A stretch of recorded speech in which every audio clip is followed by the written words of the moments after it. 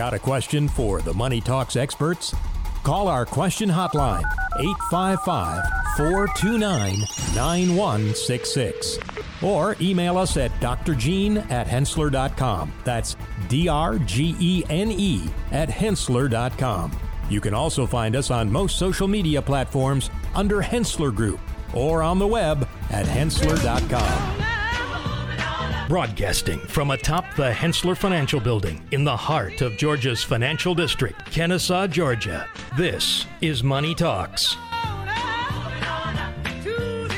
We're back. You're listening to Money Talks, your trusted resource for your money, your future, your life. I'm Troy Harmon here with Josh Weedi and Shauna Theriault. And we've been talking about all kind of things, mostly market movements lately. But Kelly Lynn Scalise is always here to tell us. We could say she's our navigational buoy. Why don't we just do that? I went from bossy to navigational buoy. No, I'm trying to be nice. You won't let me even be nice. I mean, you are bossy. Clearly. There's something up your sleeve. Because we know. You don't trust me when I'm nice? I mean, I trust you. Well, not when you're nice. Yeah. All right. Kelly Lynn. We're talking cost basis this week. Yeehaw. Wow. I know. It's important, though. It really is. And I feel really bad. This actually was a listener question. Paige wrote in from Marietta. And she's like, can you give me a brief rundown of cost basis? I'm not looking for a full tax lesson. I'm just trying to understand enough to be able to talk to the accountant and the stockbroker. And so here is her situation. I inherited stock shares about 40-something years ago. My mom once held them in a custodial account for me. I think I moved them to my own account when I was about 25, meaning I left my mom's broker. Mom's broker is long gone. There's no record of the value when the stocks were bought. Sure, my current custodian doesn't have record of the value when they first took custody. What do I want to do if I want to sell them? I mean, we're talking 25 years worth of growth and no iota of like what she bought them at or what she got them at. Yeah, that's a tough situation. And I can't imagine she's the only one in this situation. No, and the thing is, it might not come up every day, but quite often my research department at Hensler Financial winds up in this situation probably every 3 months. And the bad thing is, it's really important, as you said, to the individual who's dealing with it, because you have to, if you, without cost basis, just turn this into the IRS, they assume it's 100% gain. Yeah. And that is not the case. So you alleviate some of the cost that you would spend in taxes by knowing your cost basis. So let's start. What is cost basis? The price at which you purchased the shares.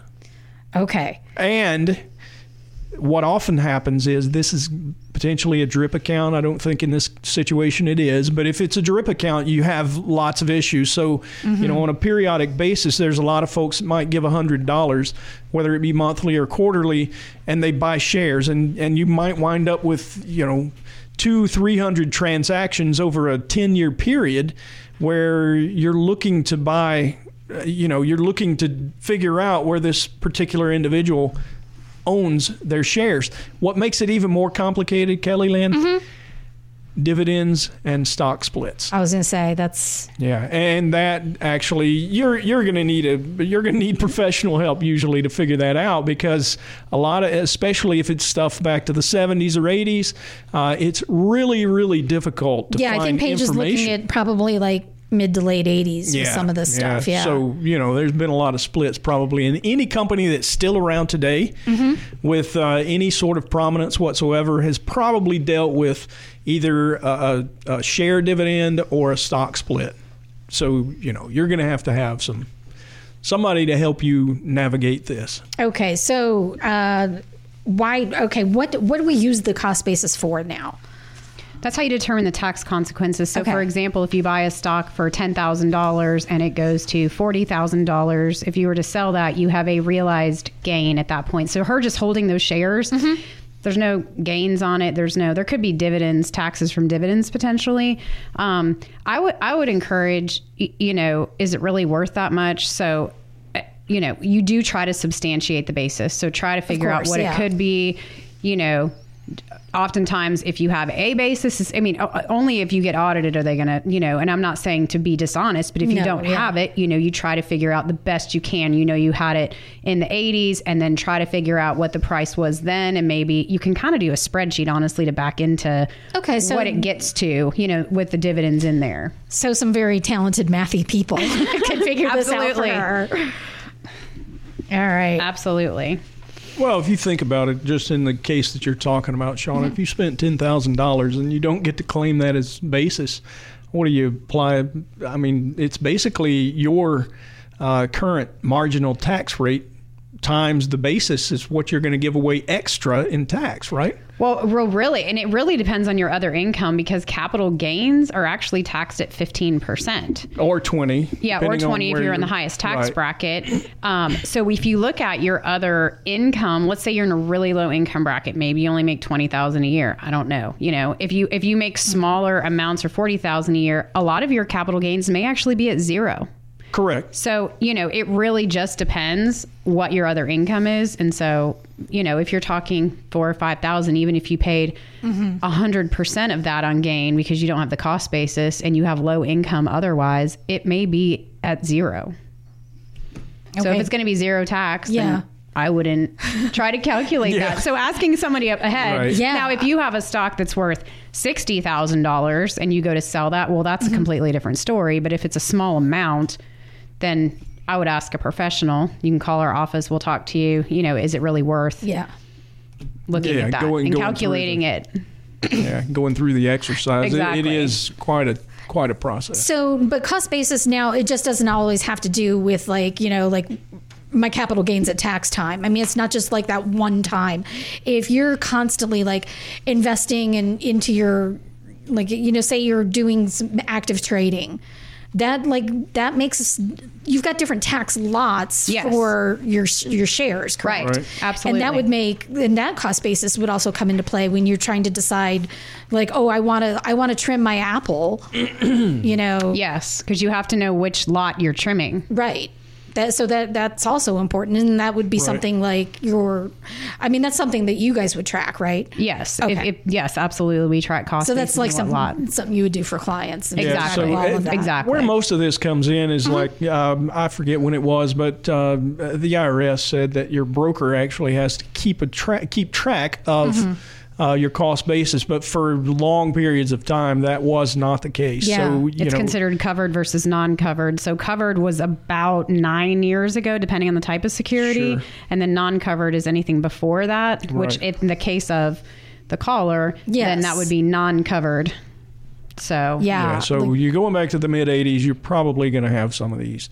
And we talk about dollar cost averaging, or as I mentioned, the DRIP plan. If you did that for a long period of time, first of all, congratulations. It's what we'd like to see folks do. You can buy, especially in a volatile market, you often get a lower cost basis than the average of the cost over that period of time. There's a mathematical reason why you dollar cost average generally. But in reality, it could have created the mess that you're describing right now. So, it's not uncommon to have that. So now, how do stock splits affect? Absolutely. That also affects your cost. Sure. basis. So a stock split. A lot of folks there's a lot of misunderstanding around stock splits in general. That's a whole other show. Absolutely. But the thing is, when you have a cost basis of $20 and you have a 2-for-1 split, what does that do to your cost basis? Now you have twice as many shares at half the cost. Okay. And it splits your basis based on the factor of the split. And it's easy to remember, to your point, in your example, if you paid $20,000 for these shares and now they split 2-for-1, if you go from 100 shares that you paid $20,000 and now you have 200 shares that you paid $20,000, you would simply just divide, the 20,000 by 200 to get the new cost basis. Right. So what you paid for it is never going to change. Right. It's just the price per share would adjust. Okay, and so that would make a difference when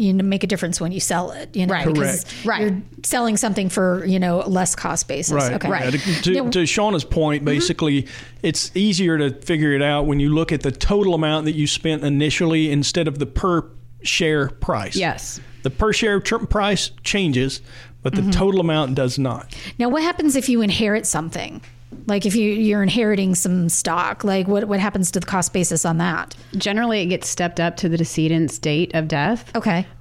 So, if you inherit stock from a parent or something, and it's not always, but most of the time when you inherit a stock, it gets stepped up to the date they passed away. So, some individuals, if they don't have cost basis, they use those shares to give to charity because it doesn't matter. You don't have to sell it to give shares to charity. Yeah. That's the strategy. Or you hold them to you'll pass and then your heirs will get a step up. So, if you're in an older generation, potentially some older generations hold on to stocks to potentially get the step up or do the gift to charity, and then you don't have to sell the stock. It has to go directly from the account to the charity, but then you don't have to sell the stock. You don't need to know the cost basis, and the charity doesn't pay taxes. That's a really good deal for a charity. Alrighty. All yeah, right. no doubt. Well, it's also a good deal for somebody who doesn't want to go back and figure out the cost basis. It's the lazy way out. I mean, you don't get to keep the money, but, you know. If you're a charitable person anyway, and you might have been looking to give to a good cause, it resolves the issue. Sure. We don't know enough about Paige, but I'm guessing that she just wants to sell her shares and get some money. I hear you. Well, if you have a problem like that, you can always give us a call. The number is 770-429-9166. Hensler Financial. You can ask for Josh Weedi. He's over here actually doing math right now for Paige. Yeah, I know he was very vocal during that segment. Pulling the historical data on the stock over here. You can't see him, but he's furiously scribbling all these numbers. So. Yeah, on the wall with a crayon. I mean, he's the child in the room. Sorry, Josh. That's all right. I understand. Yeah, all right. So you can ask for Josh, or you can ask for Shauna Theriault, and either one of them would be able to help you with this issue. Kelly Lynn loves cost basis too. I do too. I found it very interesting. Like I went, I did the research on it. I talked to her, I talked to the listener, and I was like, this is good information. I think people need to know this. So. Yeah, no, I think it's a good topic. All right, coming up next, we've got our listener questions. I've got one from another listener who I talked to actually today. So I'm going to throw you a curveball here, talking about Bank of America. How about that? All right, you're listening to Money Talks, your trusted resource for your money, your future, your life.